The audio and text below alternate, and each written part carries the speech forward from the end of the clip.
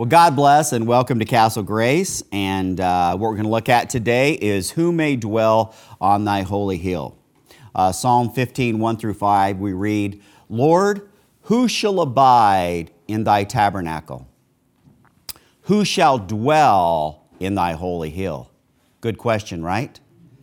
He that walketh uprightly and worketh righteousness and speaketh the truth in his heart, he that backbiteth not with his tongue, nor do evil to his neighbor, nor taketh up a reproach against his neighbor, in whose eyes a vile person is condemned, but he that honoreth them that fear the Lord.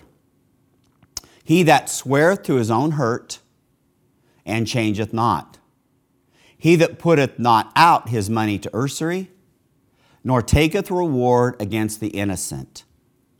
He that doeth these things shall never be moved.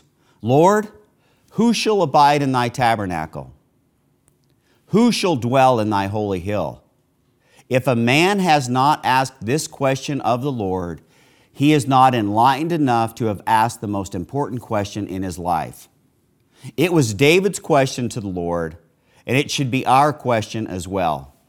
Lord, who shall dwell in thy tabernacle?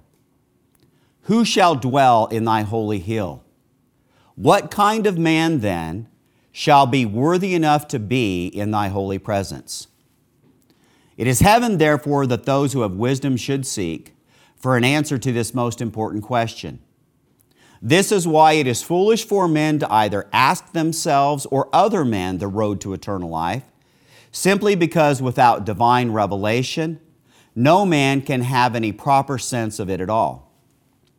Heaven is God's world and His mystical realm, and only a highly ignorant man would be so presumptuous to conclude that he by himself knows anything concerning its entrance. See, it is only the Lord who may enlighten a man's heart as to how heaven can be gained.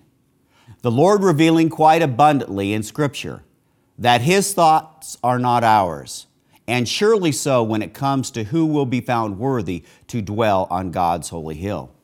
In Isaiah chapter 55, verse 8, we read, For my thoughts are not your thoughts, neither are your ways my ways, saith the Lord. For as the heavens are higher than the earth, so are my ways higher than your ways, and my thoughts than your thoughts. Because God's thoughts are esteemably higher than ours, should it not then teach us that we should reach for them, and not be so arrogant to presume that we know anything of either God or the world Jesus has called us into without divine instruction? God's word warning us that whatever we think we know about anything is far short of what we really ought to know, and this knowledge must include entrance into God's heavenly kingdom. In 1 Corinthians chapter 8, verse 2, we read, And if any man think that he knoweth anything, he knoweth nothing yet as he ought to know. This is Matthew Henry's commentary on this. There is no proof of ignorance more common than conceit of knowledge. Much may be known when nothing is known to good purpose. And those who think they know anything to grow vain thereon are the least likely to make good use of their knowledge. Satan hurts some as much by tempting them to be proud of mental powers as others by alluring to sensuality. Knowledge which puffs up the possessor and renders him confident is as dangerous as self-righteous pride. Though what he knows may be right, without holy affection, all human knowledge is worthless, end quote. Man's pride so prone to swell that it takes very little of a knowledge of God for him to miscalculate that he knows everything of God. Proverbs 18:2, A fool hath no delight in understanding, but that his heart may discover itself. The course of the fool, then, is very dangerous, for he will not ask the Lord as David did, so wisely in this psalm, the way to heaven. And who will be deemed worthy enough by God to be allowed entrance into it? Thus, by thinking he knows the answer himself, he will not inquire of God to check if he is right. It has then been said and corroborated many times in this life that fools die for want of wisdom. In Proverbs 10:21 we read, "The lips of the righteous feed many, but fools die for want or lack of wisdom." Barnes on this verse. For want of wisdom. Some prefer, through him who wanteth understanding, refer to a person. The wise guides others to safety. The fool, empty-headed and empty-hearted, involves others like himself in destruction, end quote. A humble man will realize that whatever he thinks he knows of God or the world above is not enough unless God teaches him, and this must go on his entire physical life. So also, however much we may feel we know of the path to heaven, there is so much more that both God's Word and God's Spirit can teach us. For there are many men who think that heaven will be theirs, who if they had more of a knowledge of God and God's Word, would realize they fall sizably short. He that walketh uprightly and worketh righteousness, the path to God's holy hill will be evidenced, first by those who walk uprightly and manifest works of righteousness. This is from the Treasury of David. The Lord, in answer to the question, informs us by His Holy Spirit of the character of the man who alone can dwell in His holy hill. In perfection, this holiness is found only in the man of sorrows. But in a measure, it is wrought in all His people by the Holy Ghost. Faith and the graces of the Spirit are not mentioned, because this is a description of outward character. And where fruits are found, the root may not be seen. But it is surely there. Observe the accepted man's walk, work, and word. He that walketh uprightly, he keeps himself erect, as those who do traverse high ropes. If they lean on one side over, they must go, or as those who carry precious but fragile ware in baskets on their heads, who lose all if they lose their perpendicular. True believers do not cringe as flatterers, wriggle as serpents, bend double as earth grubbers, or crook on one side as those who have sinister aims. They have the strong backbone of the vital principle of grace within, and being themselves upright, they are able to walk uprightly. Walking is of far more importance than talking. He only is right who is upright in walk and downright in honesty, and worketh righteousness. His faith shows itself by good works, and therefore is no dead faith, end quote. It is a man's walk that will reveal his true character.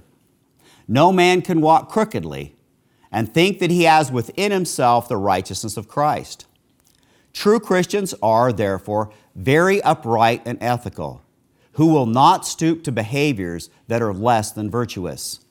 In the four seeds of Jesus' parable of the sower and the seed, the only seed to bring forth good fruit was that seed that fell on an honest and good heart. And in Luke 8:15 we read, "But that on the good ground are they, which in an honest and good heart, having heard the word, keep it, and bring forth fruit with patience." Thus a dishonest and crafty man, who has little to no love for honesty and goodness, should not think that eternal life will be his. Fools in their hearts thinking that how they live will have no bearing on if they are saved. Yet a man's character is directly linked to a good and Holy Spirit-filled life. And if a man has not these qualities in himself, he should not think that he is fit for heaven. As a righteous and upright walk ultimately will be the external proof that a man loves righteousness. Likewise, none who do not walk righteously on the outside should we confuse with having any true righteousness on the inside. In 1 John chapter 3, verse 7, we read, "Little children, let no man deceive you, and they surely will try. He that doeth righteousness is righteous, even as he is righteous." And in 1 John 3:10, "In this the children of God are manifest, and the children of the devil. Whosoever doeth not righteousness is not of God, neither he that loveth not his brother. God's true children, and those who will dwell on his holy hill will be made manifest by doing righteousness and loving their brother. For he who does not walk uprightly and does not walk in love is not a son of God and has not a home in heaven prepared for him. To walk rightly and love deeply is the sign that a man has been saved by God. So that anywhere these two qualities are lacking, it is nothing more than a pretentious pagan playing the role of a good Christian. Because how we walk in truth reveals who we really are. And only a hypocrite will contend that their actions are not a true indication of their heart. The lesson then to be learned is that people will tell you who they are by their own behavior, and you would be wise to believe them. For where their lips may deceive, their walk will reveal the truth. It is thus a righteous walk that reveals a righteous person. God's children, therefore, will be known by whether they do righteousness or not. Not then whether they hear the word, but if they do the word. In James chapter 1, verse 25, we read, But whosoever looketh into the perfect law of liberty, and continueth therein, he being not a forgetful hearer, but a doer of the work, this man will be blessed in his deed. A heavenly bound man will manifest righteous behavior, even as sinners will by their actions reveal their true nature. A man's walk and not his mouth, therefore, will reveal who he truly is. What he does and not what he says will reveal if faith in Christ really does exist.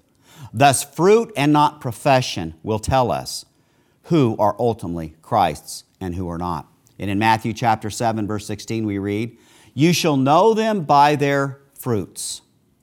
Do men gather grapes of thorns or figs of thistles? Wherefore by their fruits you shall know them. It is therefore not enough for a man to say that heaven is his, as his walk must prove it. A man bound for heaven will exhibit a much higher integrity than one content with this earth. How a man walks also reveals the safety of his steps. In Proverbs 28:18 we read, Whoso walketh uprightly shall be saved, but he that is perverse in his ways shall fall at once. How blind then are those whose walk is lacking, but still think themselves as to have already arrived spiritually. It is thus not the speech of a man, but his steps, his work, his fruit, which shows his true character. See, faith, because it originates in the heart, can cause some to think that since it cannot be seen, that it therefore can be faked.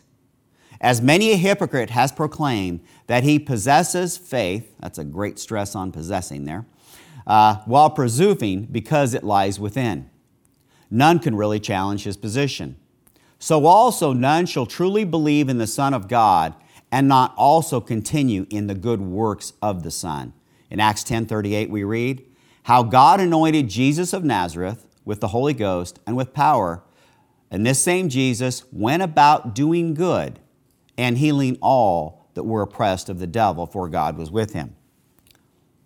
In James 2:14 we read, What doth it profit, my brethren, though a man say he hath faith and hath not works? Can faith save him? Here is the question, and a good one at that. The question is, can a man really have faith and possess no walk of integrity and works of righteousness following him? The answer is, of course not. Those are wrong who put a mere notional belief of the gospel for the whole of evangelical religion, as many now do. No doubt true faith alone, whereby men have part in Christ's righteousness, atonement, and grace, saves their souls. But it produces holy fruits and is shown to be real by its effects on their works, while mere assent to any form of doctrine or mere historical belief of any facts wholly differs from this saving faith. A bare profession may gain the good opinion of pious people, and it may procure, in some cases, worldly good things. But what profit will it be for any to gain the whole world and to lose their souls? Can this faith save him? all things should be accounted profitable or unprofitable to us, as they tend to forward or hinder the salvation of our souls. This place of Scripture plainly shows that an opinion or assent to the gospel without works is not faith. There is no way to show we really believe in Christ but by being diligent in good works from gospel motives and for gospel purposes. Men may boast to others and be conceited of that which they really have not. There is not only to be an assent in faith, but consent. Not only an assent to the truth of the word, but a consent to take Christ. True believing is not an act of the understanding only, but a work of the whole heart. That a justifying faith cannot be without works is shown from two examples, Abraham and Rahab. Abraham believed God, and it was reckoned unto him for righteousness. Faith, producing such works, advanced him to peculiar favors. We see then, in verse 24, how that by works a man is justified, not by a bare opinion or profession, or believing without obeying, but by having such faith as produces good works. And to deny his own reason, affections, and interests is an action fit to try a believer. Observe here the wonderful power of faith in changing sinners. Rahab's conduct proved her faith to be living or having power.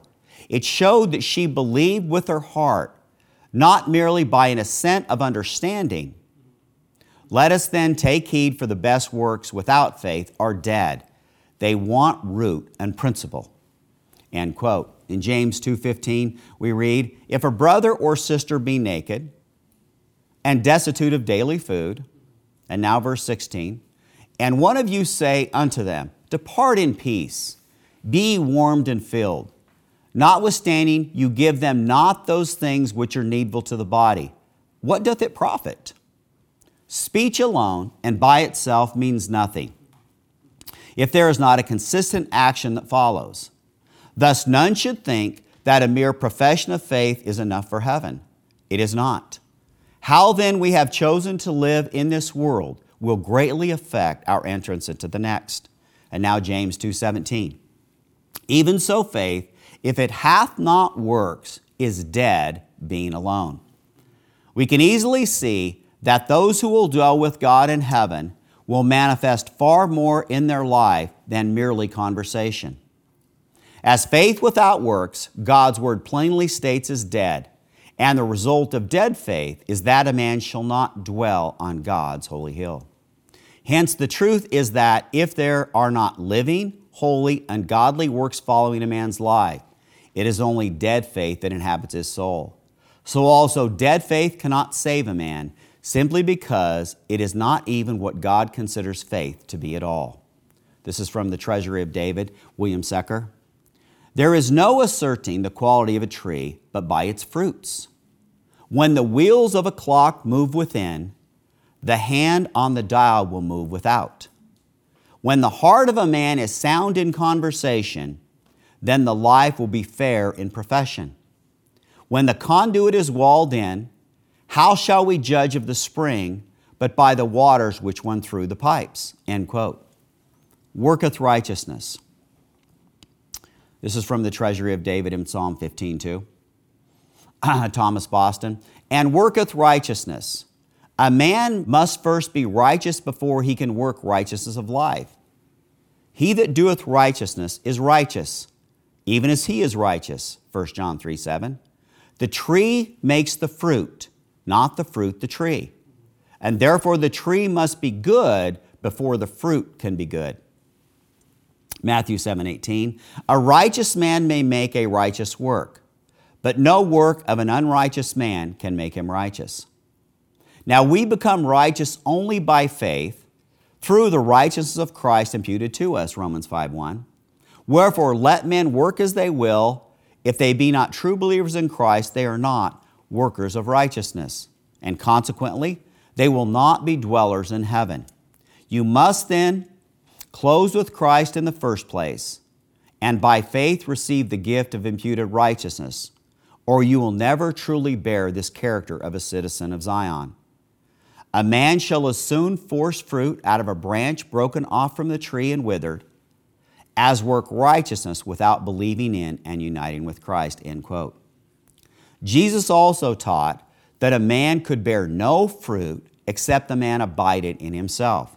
In John 15:4, "Abide in me, and I in you, as the branch cannot bear fruit of itself, except it abide in the vine. No more can ye, except you abide in me. I am the vine, you are the branches. He that abideth in me, and I in him, the same bringeth forth much fruit, for without me you can do nothing. Thus for a man to truly walk in righteousness, he must first have righteousness by being united to the Son of Righteousness. This is also why it will prove so difficult for a man who has no connection to the Son of God to maintain a righteous and genuine walk with God. As hypocrites, because they are wanting or lacking on the inside, have a hard time carrying out the righteous works of religion on the outside. Their souls growing weary of doing good, simply because no true good dwells in them. Vacant in any true love for God, following and doing good in God's name will be a hard thing for pretenders in the faith to continue to do. Thus, in a few months or a few short years, those who have made only a show of religion will return to the world which they always loved most deeply. Judas did this, so did Demas. Hence, to walk and live rightly for hypocrites is a most difficult and arduous path. Having no sincere connection to the Son of God, they lack the heart and spiritual desire to continue in righteousness. Whereas, because Christ's true people have been redeemed from sins, they have been freed so that they can walk in good works. In Titus 2:14, "Who gave himself for us, that he might redeem us from all iniquity, and purify unto himself a peculiar people, zealous of good works." Ellicott on this verse. Zealous of good works. The man who hopes to see the epiphany of Jesus his Lord and love in glory will struggle zealously with hand and brain to live his life in such a manner that he may meet his Lord when he comes in glory with joy. It was a people composed of such zealots of goodness, of men longing for his sake, to do their utmost for his cause, that our great God and Savior wished to purify himself. End quote. So also, all those who have been created by God in Christ have been purposed in their creation to carry on the goodness of Christ in Ephesians 2:10. For we are his workmanship created in Christ Jesus unto good works, which God hath before ordained that we should walk in them. Boldly assert that good works will not accompany the saved, are void of salvation themselves. False teachers, who themselves, because they have no desire to do the will of God, will lie, insinuating that how you live makes no difference to God. In Matthew 23:13 we read, "But woe unto you, scribes and Pharisees, hypocrites, for you shut up the kingdom of heaven against men. For ye neither go in yourselves, neither suffer ye them that are entering to go in." Ultimately, then, pretenders in the faith will be given leaders as corrupt of themselves, men who will lie, telling others that neither integrity nor works are critical for salvation, when in fact they are the only real fruits of genuine faith in God. For none can believe on the Son of God and not continue Christ's ministry by greatly desiring to do both good for God and man. 2 Timothy 4:3, "For the time will come when they will not endure sound doctrine, but after their own lusts shall they heap to themselves teachers having itching ears." Ellicott on this. "For the time will come when they will not endure sound doctrine." Timothy must bear in mind that things in the church of Christ on earth will not change for the better. The great dragnet of the church, in its wide sweep, would keep drawing in meshes something of every kind. Errors now just apparent, he must remember, would attain more formidable dimensions. The thirst for novelties in doctrine, the desire for teaching which, while offering peace to a troubled conscience, would yet allow the old self-indulgent life to go on as before, would increase. In full view of this development of error, in sure expectation of a future full of anxious care, Timothy and his brother teachers must indeed be wakeful, watchful, and earnest in their preaching and ministrations, and the thought that more and more ever more of the so-called Christians would dislike the preaching of sound doctrine, as taught by the apostle. The very knowledge of this growing unpopularity must serve as an incentive to greater labor, more interest, and more loving activity on the part of Timothy and his companions.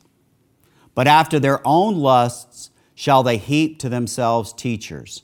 Their own lusts. This expression gives us some insight into the reason which led to this future apostasy of so many, concerning which St. Paul warned Timothy. Their own lusts, which at all risks they would gratify, would serve to alienate them from that severe and strictly moral school of apostolic teaching, in which the sternest morality was bound up with purity of doctrine, to which school St. Paul's pupils, men like Timothy and the presbyters of Ephesus, belonged.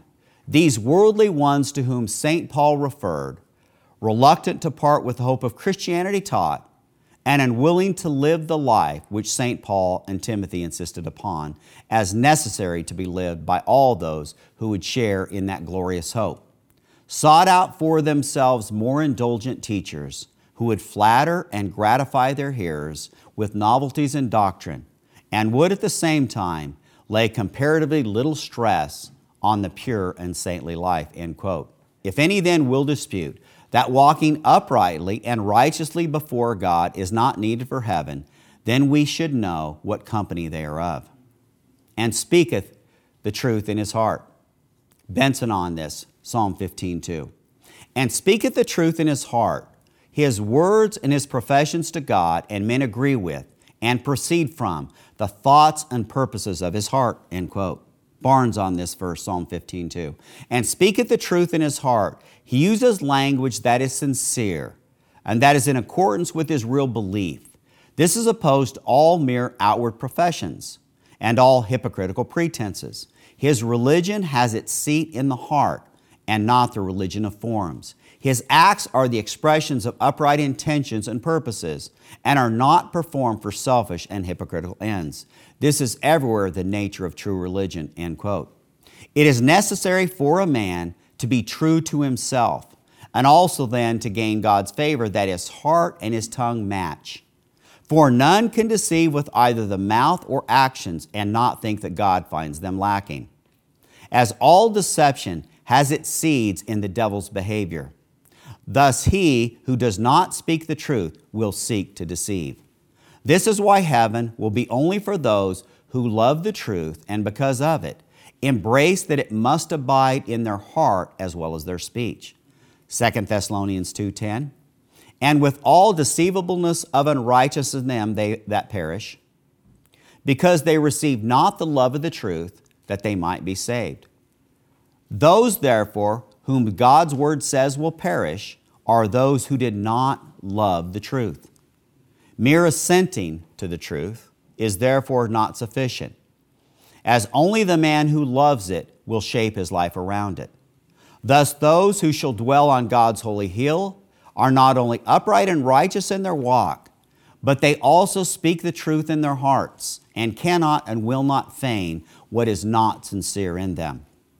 Treasury of David on this verse again, Psalm 15:2. We must speak as we think, and our tongues must be faithful interpreters of our mind. Otherwise we lie, not speaking as we think. Thomas Boston, end quote. And again, Treasury of David. The tongue follows the inward inclination. I would resolve to do nothing that may need a lie.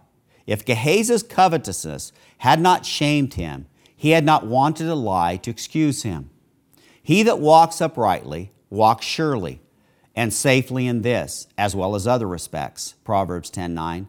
May I do nothing that is dishonorable and mean, nothing that cannot bear the light, and then I shall have little temptation to lying. I would endeavor for a lively sense of the eye of God upon me, acting and speaking in this presence. Lord, I desire to set thee always before me.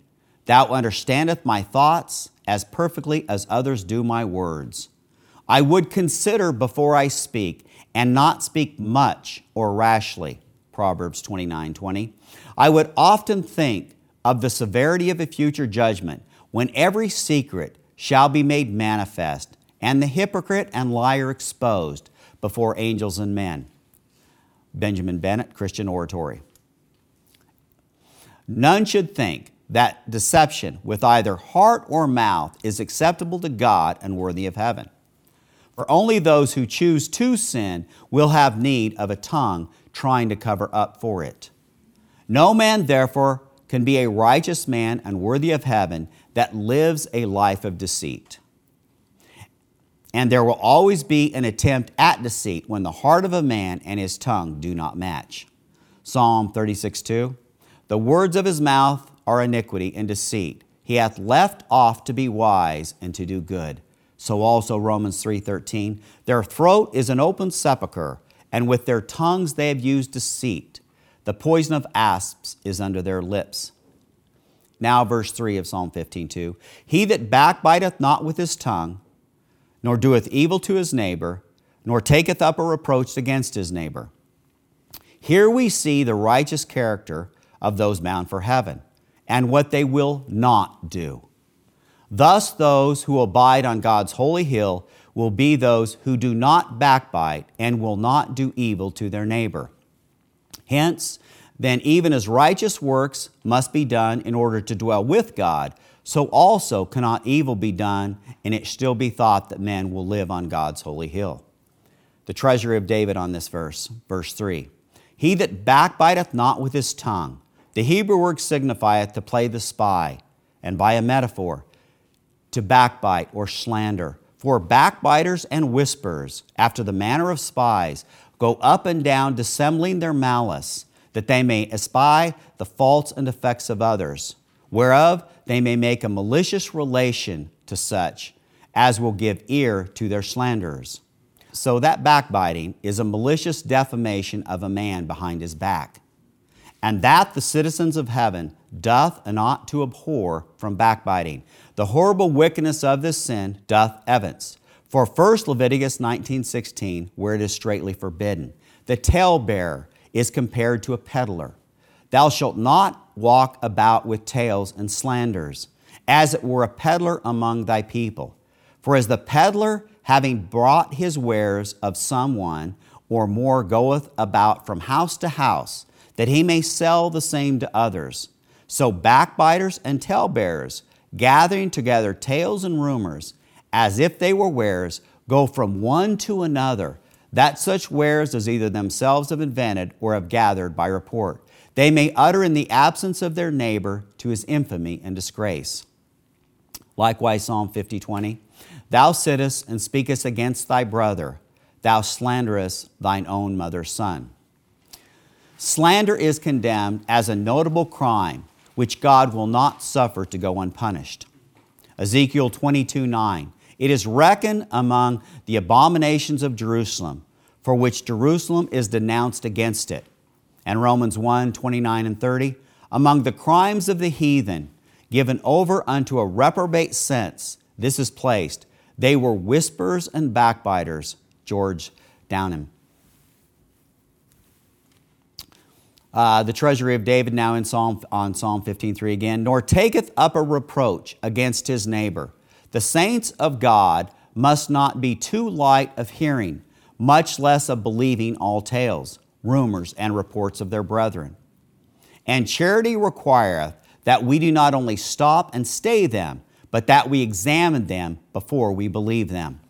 Saul the king, too light of belief in this point, believed the slanderous and false reports of David's enemies, who put into Saul's head that David imagined evil against him. Yea, David himself showed his great infirmity in that without due examination and proof of the matter, he believed the false report of Ziba against Mephibosheth, the son of Jonathan, of whom to David the king persecuted by Absalom his son.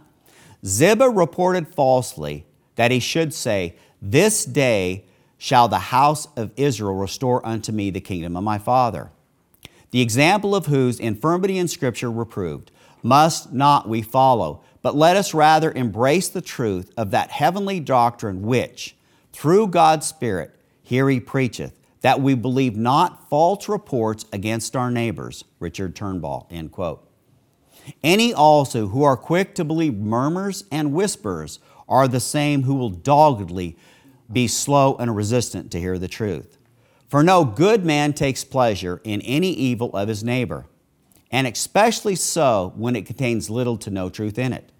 Every slander thus designs to do evil to his neighbor. Barnes on Psalm 15:3, there are large classes of persons to whom nothing is more acceptable than reproachable accusations of others, and who embrace no reports more readily than they do those which impute bad conduct or bad motives to them, end quote. Heaven thus will not be for those of this class, who love to hear men smeared, but stop their own ears to the truth.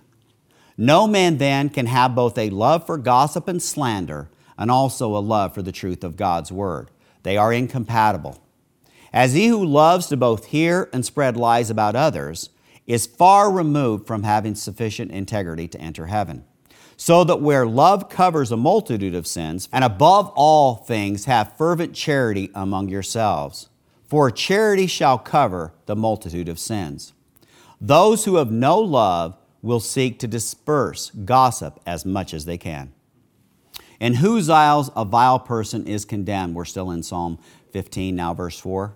There will not be a middle ground created for those who love righteousness when they come in contact with vile men. For if a man loves truth, he cannot tolerate evil and will condemn all unrighteousness. Treasury of David on this verse. In whose eyes a vile person is condemned. When wicked Jeroboam, king of Israel, came to Elias the prophet to ask counsel of the Lord and to entreat for the waters, having in company with Jehoshaphat, the king of Judah, being virtuous, the prophet showeth his contempt to this one, being wicked, and his reverence to the other, being godly, faithful, and virtuous, and said, As the Lord of hosts liveth, before whom I stand, were it not that I regard the presence of Jehoshaphat, the king of Judah, I would not look toward thee, nor see thee, 2 Kings 3:14. Thus was the wicked vile in his sight, thus did he not flatter the ungodly. In like matter, godly Mordecai, the Jew, having Haman ambitious and proud, Agagite in contempt, would in no wise bow the knee unto him in a sign of honor, as the rest of the people did, for which cause he was extremely hated, menaced, and molested of proud and wicked Haman. To wink at their wickedness, to uphold them in their iniquity, to fawn upon them and flatter them, to praise them when they deserve just reproof is, as it were, an honoring of them, to which, as to most grievous sin, the prophet denounces a most bitter curse. Woe unto them that call evil good and good evil, that put darkness for light and light for darkness, that put bitter for sweet and sweet for bitter. Isaiah 5:20, end quote. See, wicked men will often look for friendship with good men, as it is a clever way to hide their own ways and lift them up in others' eyes. Good men, though, should shun such associations, as those who are holy should not be a partaker of other men's sin. And any time we endorse a sinner, we endorse the manner in which he sins against God. Hence, no man can be truly good and not condemn the evil around him. There is also no righteousness in either loving or putting up with unrighteousness. The fear of the Lord is to hate evil and not be a partaker with it by allowing it to go unnoticed and unaddressed. And in Romans 16, verse 17, we read, Now I beseech you, brethren, mark them, which cause divisions and offenses contrary to the doctrine which ye have learned, and avoid them. For they that are such serve not our Lord Jesus Christ, but their own belly, and by good words and fair speeches deceive the hearts of the simple. A poorly principled person thus can be swayed by good words and fair speeches, because it takes little to deceive those who live by few godly principles themselves. The fear of the Lord is to hate evil, even if we do sympathize with the captive souls caught up in it. In Proverbs 18:13 we read, "The fear of the Lord is to hate evil, pride, and arrogancy, and the evil way, and the froward mouth do I hate." You also can be sure that he who does not really hate evil does also not really love the truth. Verse 4 of the Treasury of David, "In whose eyes a vile person is condemned." Augustine, as Posidonius writeth, showeth what hatred he had to tale-bearers and false reporters of others. Had 2 verses written over his table by translation here. "He that doth love with bitter speech the absent to defame, must surely know that at this board no place is for the same. He honoreth them that fear the Lord." Again in verse 4 of Psalm 15. It is impossible to truly honor the Lord and not honor those who fear him. Any true reverence, therefore, for our God will and must equally be transferred to honor those who in sincerity follow him, as all true fear of God will always be carried to honor those who, like us, reverence his holy name. In 1 John 4:20 we read, "If a man say, I love God, and hateth his brother, he is a liar. For he that loveth not his brother whom he hath seen, how can he love God whom he hath not seen? None thus can truly love God whom they cannot see, if they do not love and cherish God's true sons whom they can see. It is therefore love and reverence for the people of God that shows if a man is really of God himself. For though hypocrites may play a role in being religious, they have no real honor for the godly, nor love for the Christian brethren. Their loyalty to the children of God will thus dissipate just as quickly as words do in the air. This is why those who dwell with God on God's holy hill will honor all who truly fear the Lord and love the children of God. Hence, not only must a vile person be despised, but a God-fearing man must be praised and held in high honor, if it is heaven we wish to enter into. A righteous man thus will as equally condemn the vile person as he will exalt those who are sincere in their faith. Verse 4 still. He that sweareth to his own hurt and changeth not. Barnes on this verse. He that sweareth to his own hurt and changeth not, who has made a promise or entered into a contract that is likely to turn out contrary to his expectations, to his own disadvantage, but who still adheres to this engagement. If the thing itself is wrong, if he has made a promise or pledged himself to do a wicked thing, he cannot be under obligation to execute it. He should at once abandon it. But he is not at liberty to violate an agreement simply because it will be a loss to him, or because he ascertains that it will not be as he supposed to his advantage. The principles here laid down will extend to all contracts or agreements, pecuniary or otherwise, and should be a general principle regulating all our transactions with our fellow men." End quote. In short, a man who will dwell on Zion's hill will be a man of his word, who shall keep it even if it does him hurt. A good man's integrity is, therefore, such that it is better for him to be pained and himself suffer loss than try and pass it on to his neighbor. Truce breakers are not, therefore, heaven bound. In Numbers 32 we read, "If a man vow a vow unto the Lord, or swear an oath to bind his soul with a bond, he shall not break his word. He shall do according to all that proceeded out of his mouth." So also Deuteronomy 23:21. "When thou shalt vow a vow unto the Lord thy God, thou shalt not slack to pay it, for the Lord thy God will surely require it of thee, and it would be sin in thee." It is true of a righteous man that even if he crosses and makes an agreement in his heart, it is the same as if he uttered it with his tongue or signed his name to an agreement on a paper.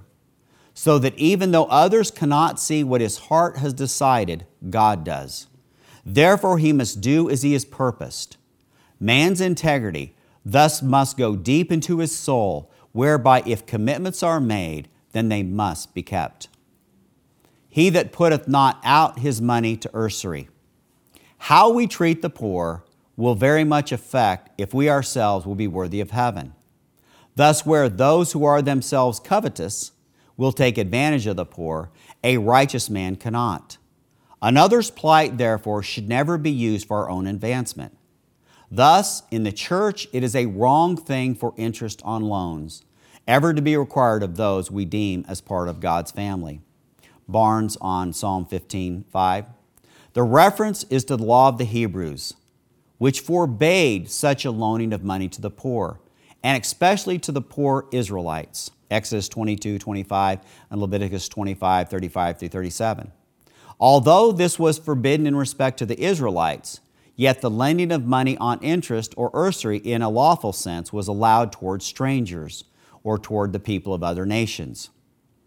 See Deuteronomy 23:19 and 20. The ground of the distinction was that the Hebrews were regarded as a nation of brethren, that as such they should be willing to accommodate and aid each other, that they should not do anything that could be regarded as unbrotherly.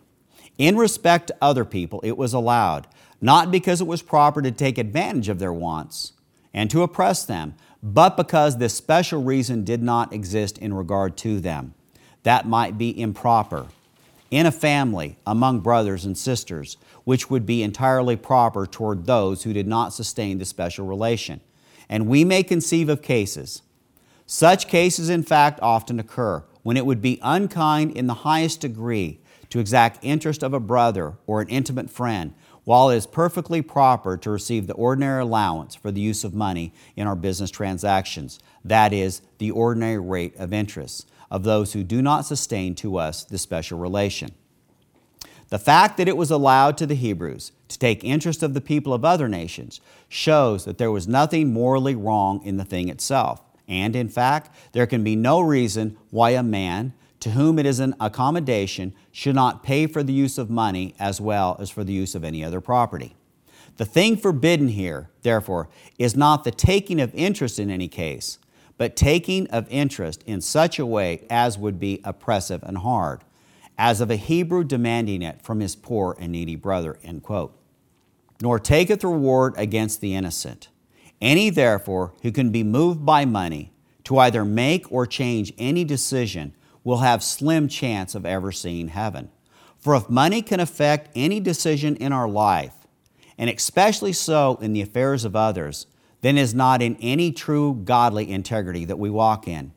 The sin of bribery, which entails being influenced for the sake of money, is expressly forbidden in Scripture. In Isaiah 5:23 we read, which justify the wicked for reward, and take away the righteousness of the righteous from him. So also Deuteronomy 16:19.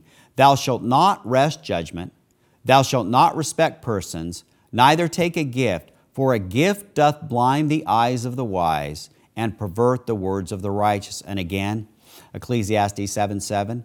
Thou shalt not wrest judgment, thou shalt not respect persons, neither take a gift, for a gift doth blind the eyes of the wise, and pervert the words of the righteous. Since those who take bribes are open to their hearts being corrupted, God has decreed that they shall have no place in heaven.